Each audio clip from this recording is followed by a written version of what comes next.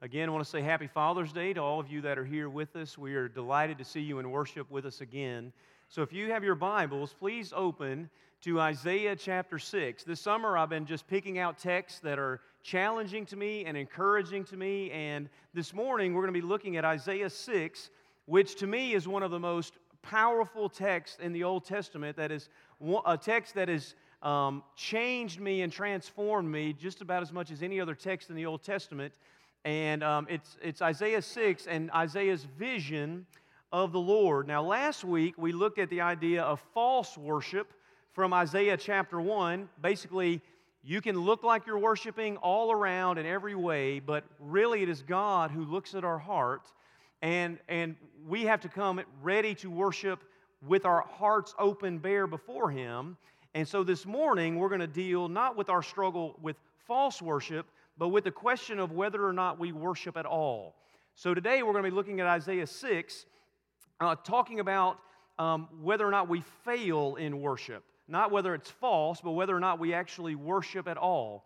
Now, the Bible, from front to back, from Genesis, from the creation account in Genesis 1, all the way to Revelation chapter 22, the Bible front to back teaches us over and over again that we were created for a purpose.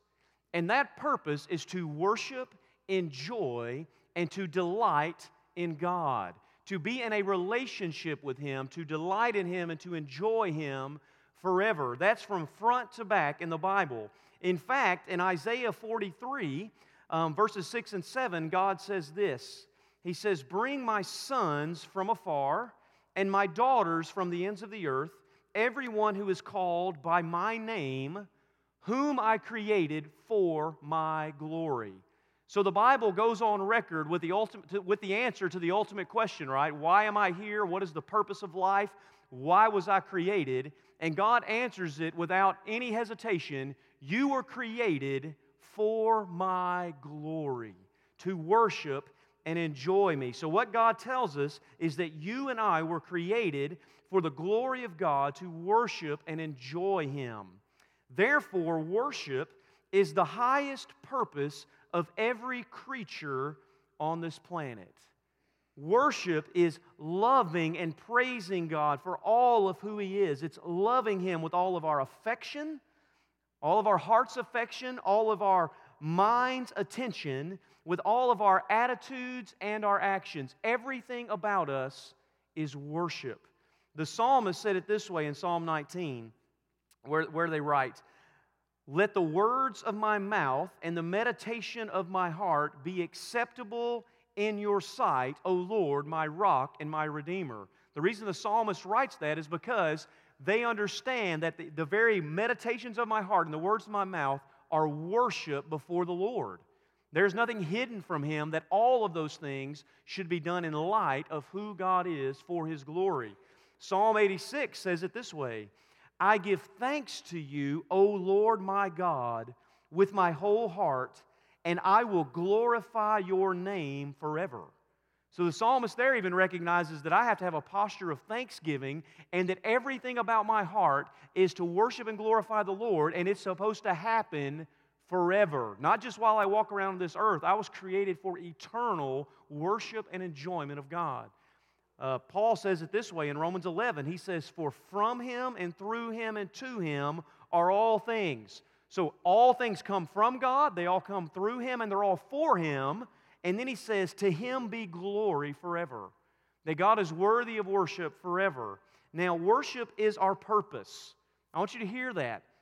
Worship is our purpose, but sometimes, for some reason or another, we fail to make it a priority. We fail to make worship the priority of our lives. Now, at that point, we fail to do what we were created to do.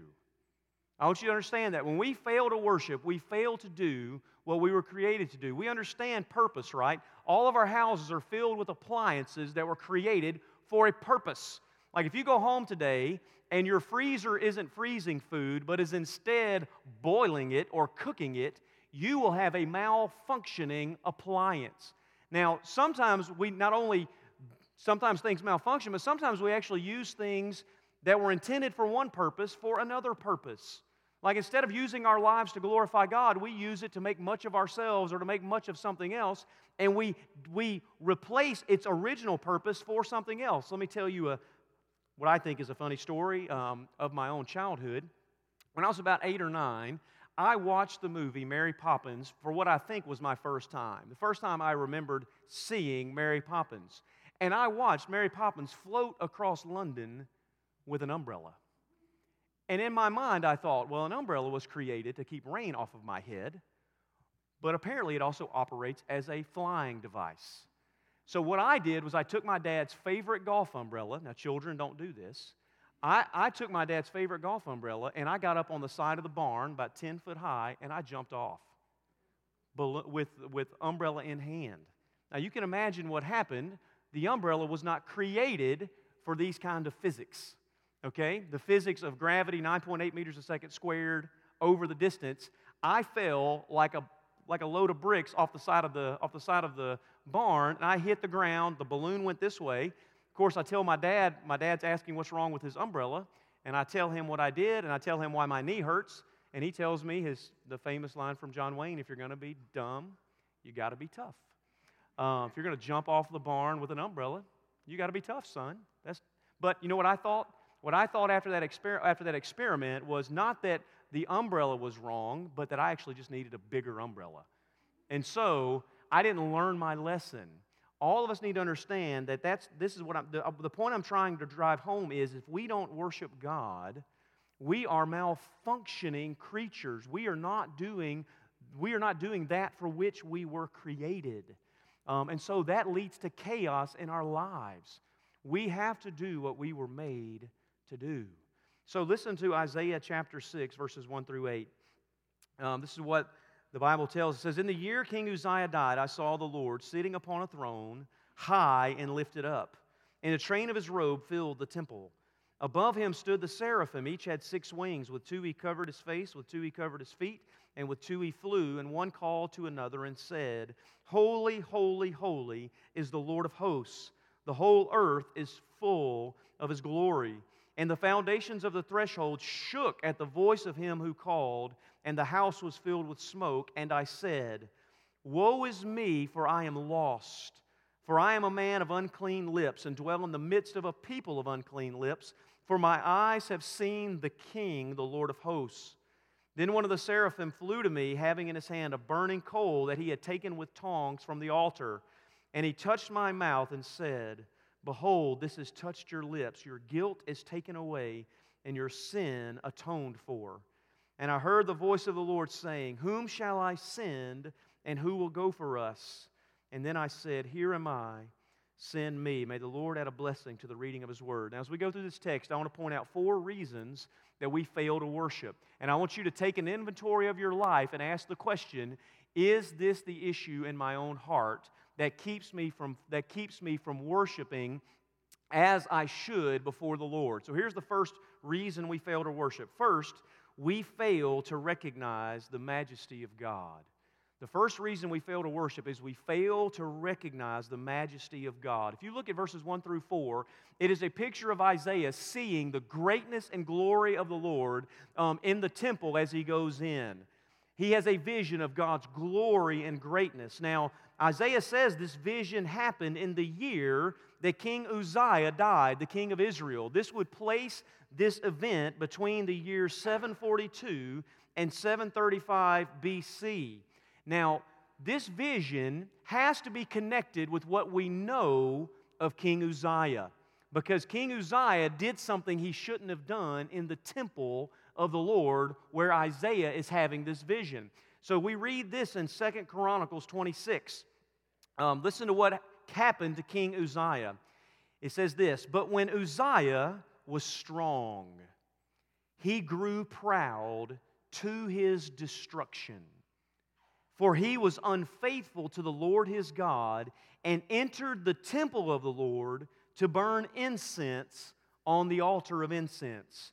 But Azariah the priest went in after him with 80 priests of the Lord who were men of valor, and they withstood King Uzziah and said to him, It is not for you, Uzziah, to burn incense to the Lord, but for the priests, the sons of Aaron, who are consecrated to burn incense, go out of the sanctuary, for you have done wrong, and it will bring you no honor from the Lord God." Then Uzziah was angry.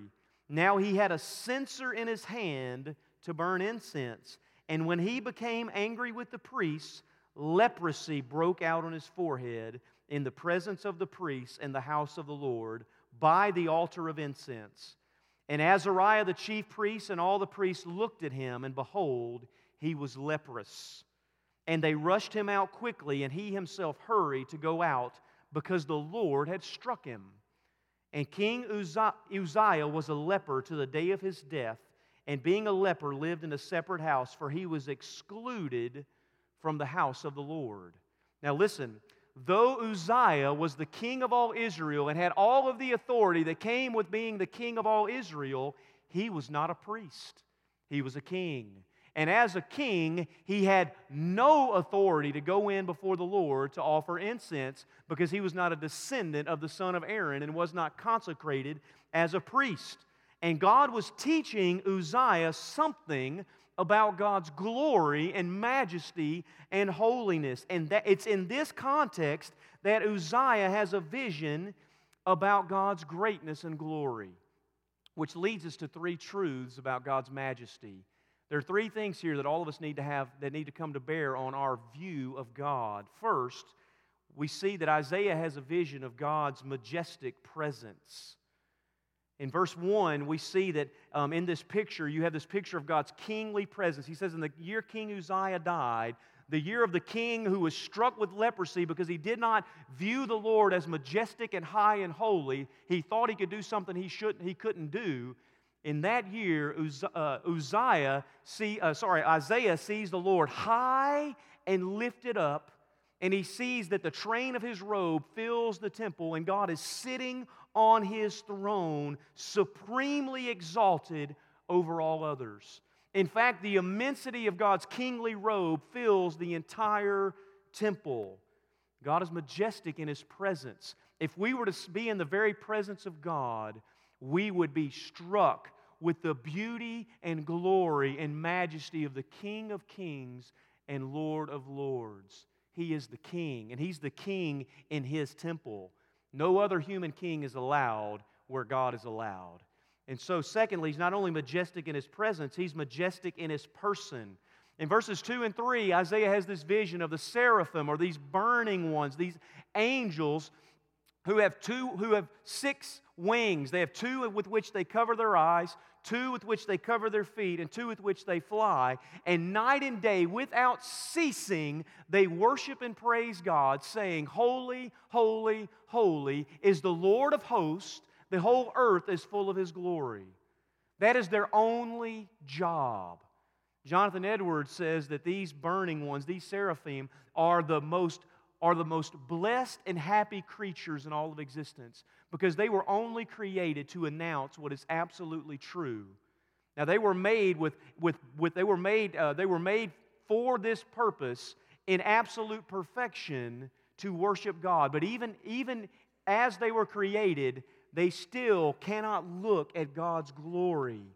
They cover their eyes. They still do not feel as though they can be in God's presence unadored, so they cover their feet. And all the time they cry out what we know to be the absolute truth of God's glory and majesty, that He is holy, holy, holy, meaning He is completely other and separate from all creation. Cannot be compared to anything else, cannot be likened to anything else. Which is why the first great commandment is, "You will have no other gods before me, because I am completely separate and other." And the second commandment is, "You will make no graven image, because there's nothing in all of creation that can actually be likened or compared to me." Not the sun, not the moon, nothing. God is majestic in His person. He is absolutely, transcendently holy and separate. But God is also majestic in His power. As the seraphim announce their chant that they've said from the very, very first words of their creation all the way to the end of time, they'll never say anything else. "Holy, holy, holy is the Lord God Almighty." And what they do is when they speak this out, the very threshold of the temple shakes, it fills with smoke, before the Lord of hosts. We have to remember that this is the King of kings and Lord of lords who spoke all things into existence by the word of His power, and by His power all things exist, and He holds them together. And in fact, in Genesis 1, He speaks, and things that were not have to come into existence by the very word of His power. God is majestic in His presence, His person, and His power. And one of the reasons we fail to worship is because we do not see God for who He really is. In fact, this is just a vision, because had Isaiah literally seen the Lord, he would have been destroyed immediately. A.W. Tozer, in his famous book, Knowledge of the Holy, says, "The low view of God, entertained almost universally among Christians, is the cause of 100 lesser evils everywhere among us." He says the main problem with us is not that our view of God is too high. It's much, much too low. It's much, much too low. And then he goes on to say, the decline of the knowledge of the holy has brought on our troubles. A rediscovery of the majesty of God will go a long way towards curing them. And here's the point. When you stop and pause and think, you can only come to the conclusion that the God of the Bible, this God who is transcendent in holiness and beauty and glory, He is worthy of all honor and praise and blessing. And the reason that we many times fail to worship is because we don't really believe that God is as glorious as the Bible says He is. Let me just say it this way that even kids can understand. If your God is this big and you can pull Him out on Sundays and Wednesdays, of course you can ignore Him the rest of the week. He's puny because He's not God. The God of the Bible is scary. He is not safe. He is not someone we can manipulate or push around or cause to do the things we want Him to do. He's terrifying in His presence. He's glorious, dangerous. God is not here to make you happy. I just read a quote from C.S. Lewis yesterday. C.S. Lewis said, I did not follow Jesus because I wanted to be happy. He says, a bottle of port can make me happy. If you're looking for comfort in religion, then he says, stay away from Christianity. It's scary. We don't worship because we don't view the majesty of God rightly. Which secondly brings me to the other reason we fail to worship is because we fail to remember the misery of sin. We fail to remember the misery of sin. Look at verse 5. As soon as Isaiah has this picture of God's glory and majesty, this is what Isaiah says. He says, "Woe is me, for I am lost. I am a man of unclean lips, and I dwell in the midst of a people of unclean lips, for my eyes have seen the King, the Lord of hosts." Listen, I'll give you 3 reasons that sin is miserable. Sin is miserable because of its destruction.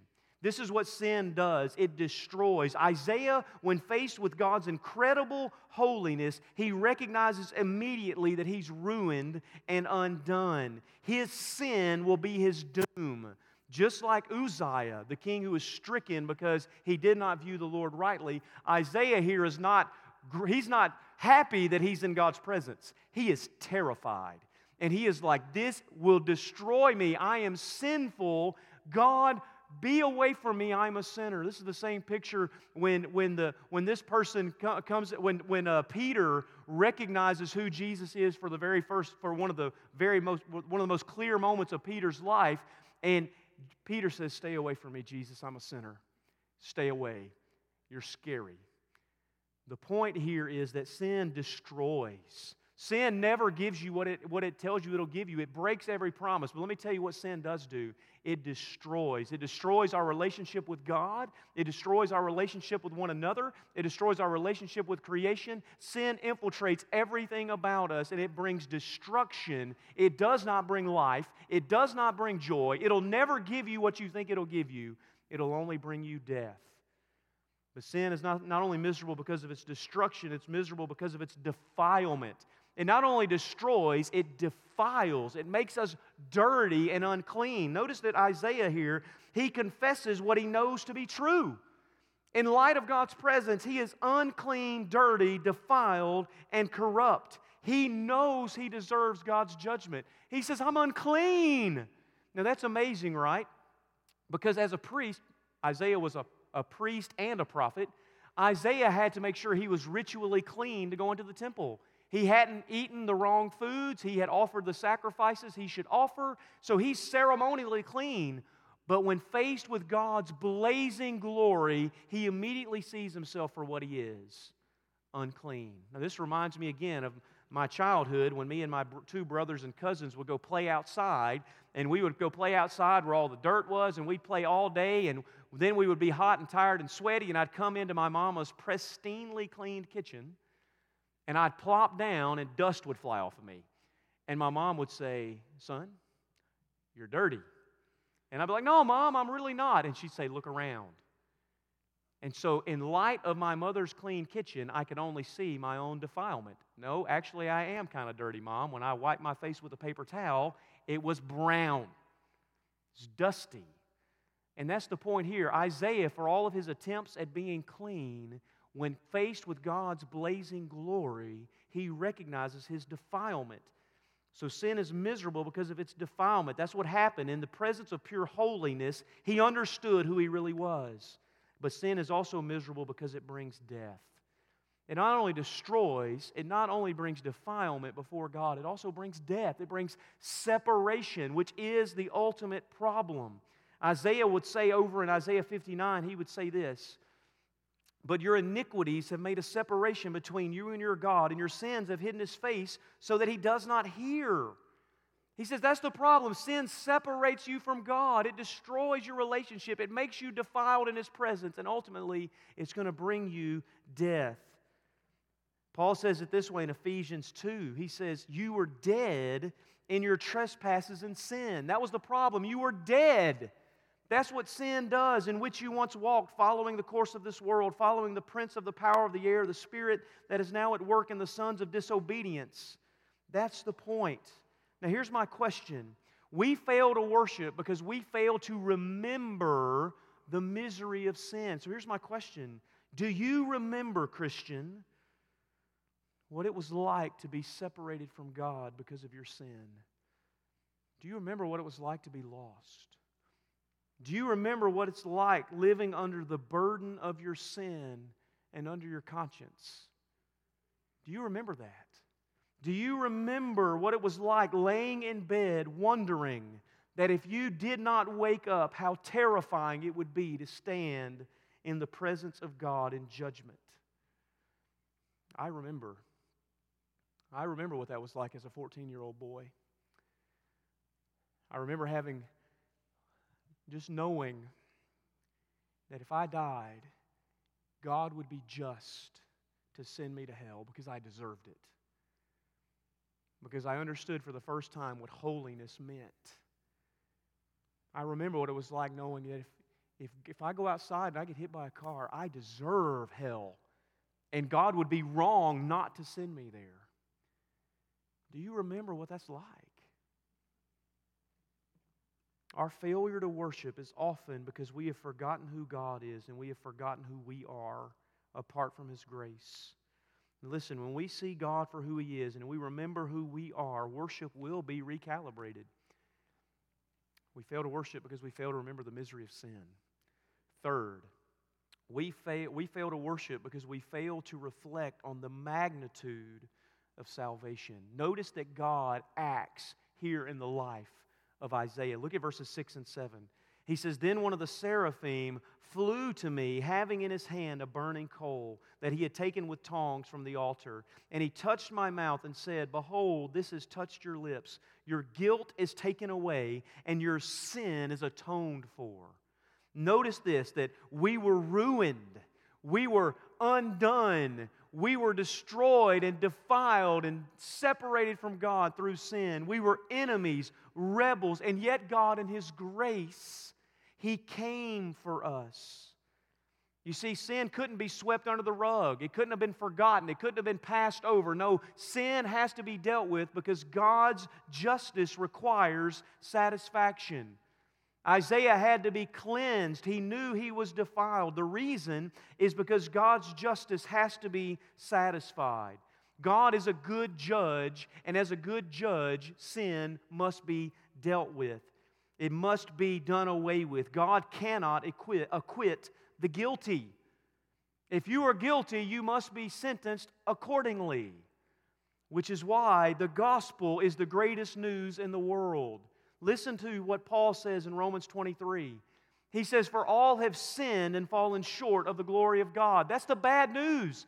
That's the defilement and the destruction and the death. We've fallen short of the glory of God. We're guilty. And then he says, "But we are justified, made right, declared not guilty by His grace as a gift." So salvation is a gift of God's grace, he says, through the redemption that is in Christ Jesus. Because Jesus paid the price, we can receive the grace and not God's judgment. Whom God put forth as a wrath-bearing sacrifice by His blood to be received by faith. Now listen, this is the reason. This was to show God's righteousness. Because in His divine forbearance He had passed over former sins. It was to show His righteousness at the present time so that He might be just and the justifier of the one who has faith in Jesus. Why does that matter? Because if God is just, He can't overlook sin.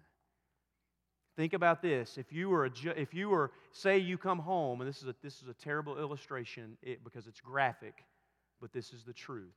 Say you were to come home and to find a murderer standing over one of your family members, knife in hand.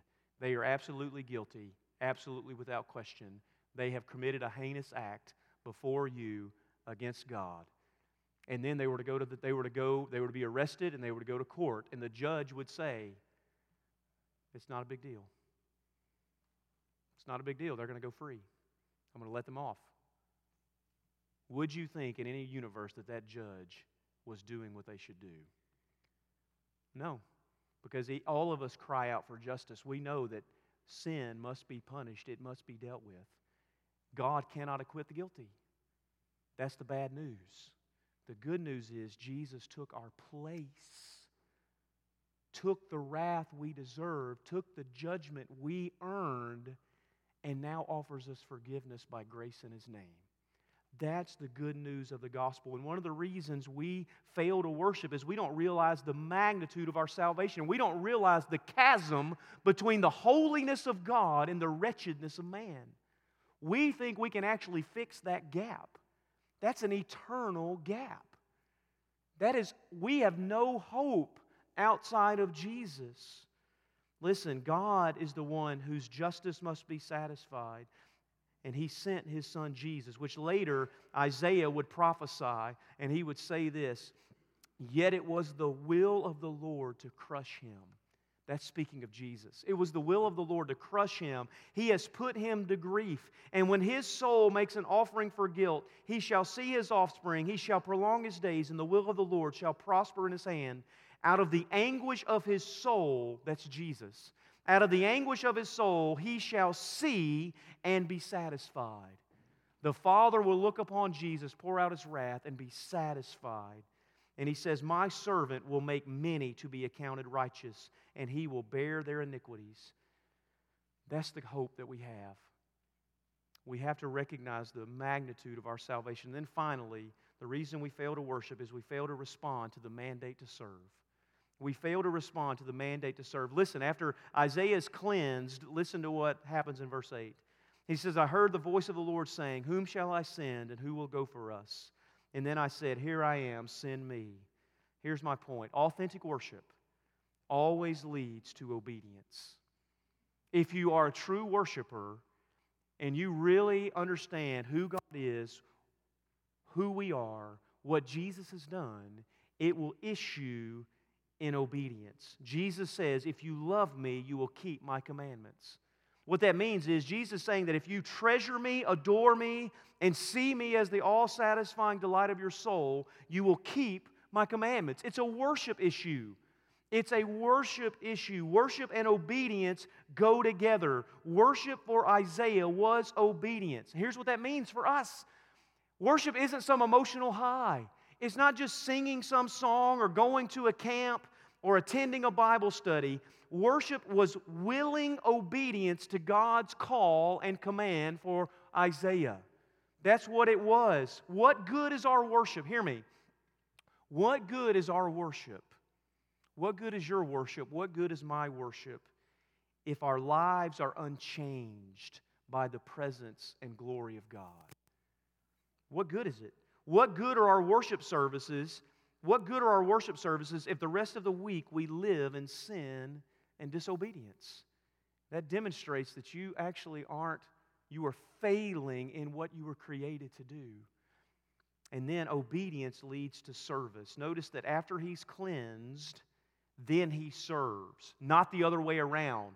God doesn't cleanse Isaiah through service. No, Isaiah is cleansed and then he is commissioned to service. That's the gospel point.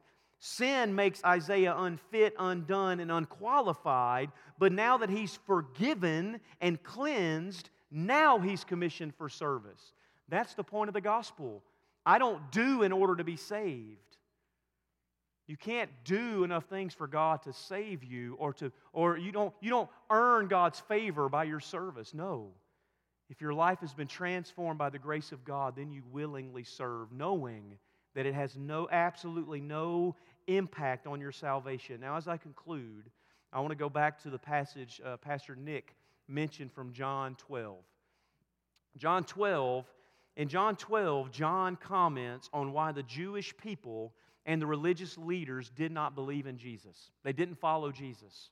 In spite of all that Jesus has done, right? In spite of seeing the signs, seeing the miracles, and hearing His teaching, they refused to believe in Jesus. And John says that this was to fulfill the word spoken by the prophet Isaiah. And then he quotes Isaiah 6:10 from our passage, which says, "Lord, who has believed what he heard from us? And to whom has the arm of the Lord been revealed?" And then down in verse 42, John makes this statement. Listen, this is so important. He says, Isaiah said these things because he saw his glory and spoke of him. Whose glory did Isaiah see? The answer is Jesus. So what we just read in Isaiah 6 is a vision of the glory of Jesus Christ, the King, sitting on His throne. Now as I wrap this up, don't lose me. I know I'm a few minutes over. Don't lose me because this is critical to our spiritual lives. When you have a vision of the real Jesus, when you see Him in all of His glory by faith, you will be transformed. No one in the Bible, after a real encounter with the living God, walks away unchanged. Nobody. Some don't believe, like those who walked away from Jesus because they couldn't see Him for who He really was. But some did believe, and they gave up everything to follow Him. And the question is why? Why did they leave everything to follow Jesus? And the answer is because they saw the light of the glory of Jesus for who He really was. And in light of Jesus, everything in this world and everything this world has to offer in comparison is rubbish. If you could see Jesus for just 1 second, you would worship Him forever because He's worthy of it. So it all comes down to which Jesus are you really following? Is it the Jesus of the Bible or is it a Jesus of your own making? You would give up, if you saw Jesus, you would give up anything for Him. And you would go anywhere He told you to go. If you follow a Jesus that calls you into service and you can tell Him no, you don't have the Jesus of the Bible. Because when Jesus calls us to service, we obey. We obey because obedience becomes our delight. If we follow Jesus and we see Him for who He is, then praise and thanksgiving would flow out of you as naturally as breathing, as naturally as talking. But don't you want that? Don't I want that? Doesn't that sound like what Christianity ought to be? And the answer is it is. That is what Christianity is. And it's available to all who have the eyes to see and ears to hear. Now, before we wrap up, I just want to say, if you don't know Jesus, then like Isaiah, you need to make sure you know who God is. And in light of His glory and holiness, you need to recognize your sin and you need to come to Jesus because there's no other salvation, there's no other Savior. And you need to respond to Christ. If you're here and you're a believer, I just have to ask you, What keeps you from authentic worship? Have you forgotten the majesty of God? Have you forgotten the misery of sin? Have you forgotten the magnitude of your salvation? And have you responded to the mandate to serve? Listen, we follow Jesus not to earn anything from Him, but because He's worthy of it, because He's glorious. We don't have a debtor's ethic. We have an ethic that says Jesus has paid it all, and I follow Him out of love for who He is. And lastly, if you don't have a church home, we invite you to be a part of ours. I want to pray for you, and then I'll give you an announcement and we can go. Father, I pray that you would go with us now. And Father, you would draw near to us. Lord, help us to see Jesus for who He is and to follow Him in light of His glory and His grace. Father, we pray this in Christ's name. Amen.